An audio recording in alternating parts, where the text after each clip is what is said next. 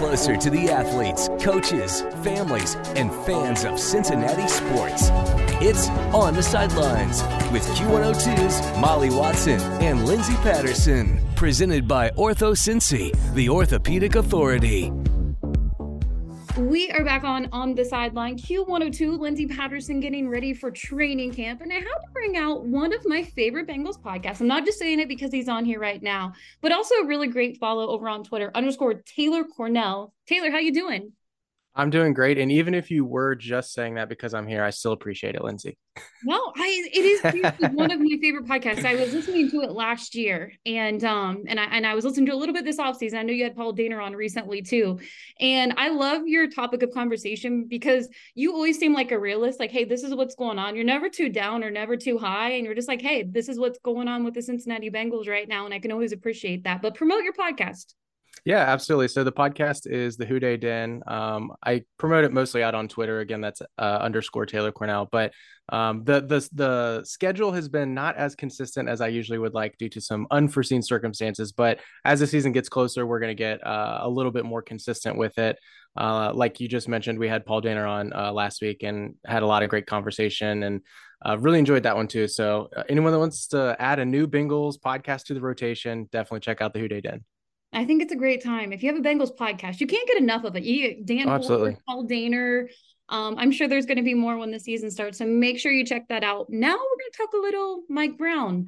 It's normal. We always hear from Mike Brown at least once a year, right before training camp starts. I know the rookies reported, Joe Burrow reported over the weekend, and they'll really get started on Wednesday. The rest of the team will be there tomorrow. But we heard from Mike Brown. For me personally, he didn't say anything that was too crazy, groundbreaking. He was Mike Brown when we heard from him today. I wasn't surprised, but you've probably seen Twitter and social media today, and I think a lot of fans, they're a little nervous about what Mike Brown said. Yeah, I think it's easy to read into some of the stuff, especially when he's not going to give you explicit quotes that are going to be able to react to. You kind of have to read between the lines. And so I think a lot of fans are reading between the lines, especially as it relates to T. Higgins and maybe what it means for him. But I think, in the same way, I think it was around the NFL draft, sometime in like March or something, he spoke as well. And he mentioned something and specifically mentioned T as one that they wanted to get done. So really, there's a lot of different ways to look at it. I agree with you. There's not a whole lot there that we can take away as concrete evidence that anything is coming on the horizon here anytime soon necessarily. But I think we're all hopeful that we get all those key guys locked up sooner rather than later. Yeah, I find it encouraging that the conversations between Joe Burrow, his agency, and I know Joe is a part of the conversation with the front office too. It's all behind the closed doors, and having that respect when you hear the owner speaking today, Duke Tobin, Zach Taylor, they're quiet about it because they respect that side. And that's important when he's your franchise quarterback. And no news is good news for me personally. If I don't see Ian Rappaport putting something out on social media that two sides are really far apart or anything like that, Joe's been there since day one, and I think that's absolutely huge. I think it's going to be something we see before they start the season, maybe preseason games start, but it will get done, Bengals fans. I feel very optimistic that will happen. We'll talk a little T. Higgins because you do bring up a good point. Look, they're both connected. It's really a domino effect. I do think Joe Burrow would be the first, and then you have T. Higgins, you have Logan Wilson decide, hey, the linebacker market feels pretty good right now, but you also brought Jermaine Pratt back. So it really does factor into who's going to get that next extension after Joe Burrow. For me personally, I feel so many different ways about it because you do have to be smart as a front office. You don't want to lose T. Higgins, but you also have Jamar Chase, who you're going to want to give a pretty nice extended contract. Absolutely. To. And I think personally, it's really going to be how the dominoes fall. It really is. And I know it isn't super encouraging that they could be going into the season without T. Higgins under contract, but I wouldn't be surprised if he doesn't get under contract, if it is something they revisit next offseason or he's a franchise tag in 2024.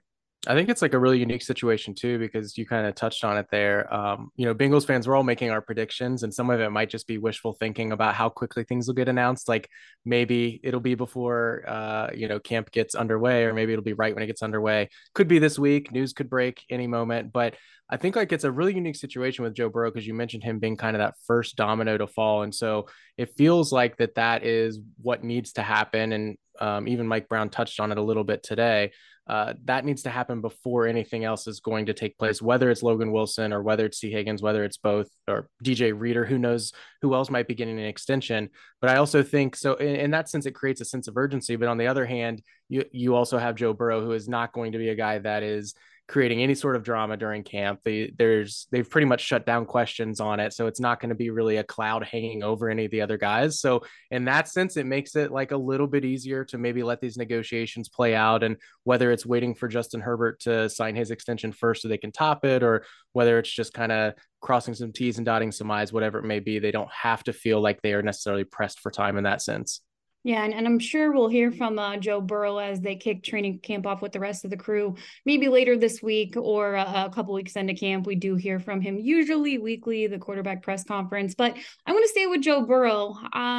There's a lot of, and I know this stuff is absolutely silly because we were in the middle of the offseason. You're going to see all the rankings in the world, and the two of the top quarterbacks, Patrick Mahomes and Joe Burrow.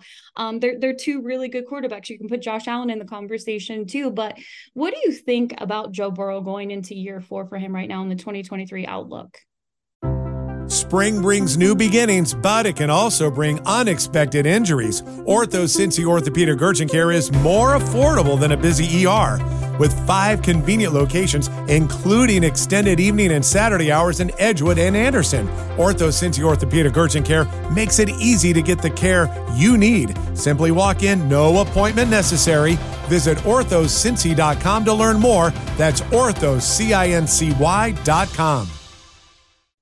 What do you think about Joe Burrow going into year 4 for him right now in the 2023 outlook? I actually was just having this conversation in a group chat earlier of other people that are not Bengals fans. And I don't know if they realize this. And I'm like, knock on wood, guys, this is his first offseason without something major kind of getting in his way. And so I think that, and I think Andrew Russell, PFF, tweeted it today, kind of talking about how from the first 5 weeks of the season last year, you saw him struggling in certain areas and kind of getting his feet under him. And that was likely due to coming back from the appendectomy, and then really took off from there all the way through the playoffs. And I think if we get what we're used to seeing end of season Joe Burrow, and we get that from the start of the season, and this team is able to not put themselves in a hole early on, losing games that they shouldn't lose, I think the sky's the limit here for this offense and for this team. And I mean, Joe Burrow was kind of in sort of those MVP conversations as the year wore on last year. I think this year, from the start of the year to the end, all the way throughout, he's going to be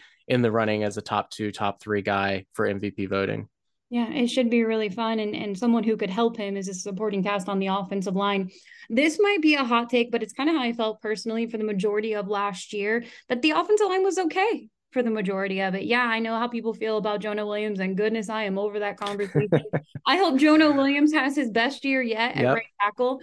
That is great for the Cincinnati Bengals, and that's great for Jonah Williams going into his offseason in 2024 after this year. So hope that works out at right tackle. We'll see if there's some camp competition. Nobody's really said, hey, it's really going to be Jonah Williams, but I thought Jonah was really positive when he talked to the media for the first time, and he's ready to compete for that job. But overall, you bring in Orlando Brown.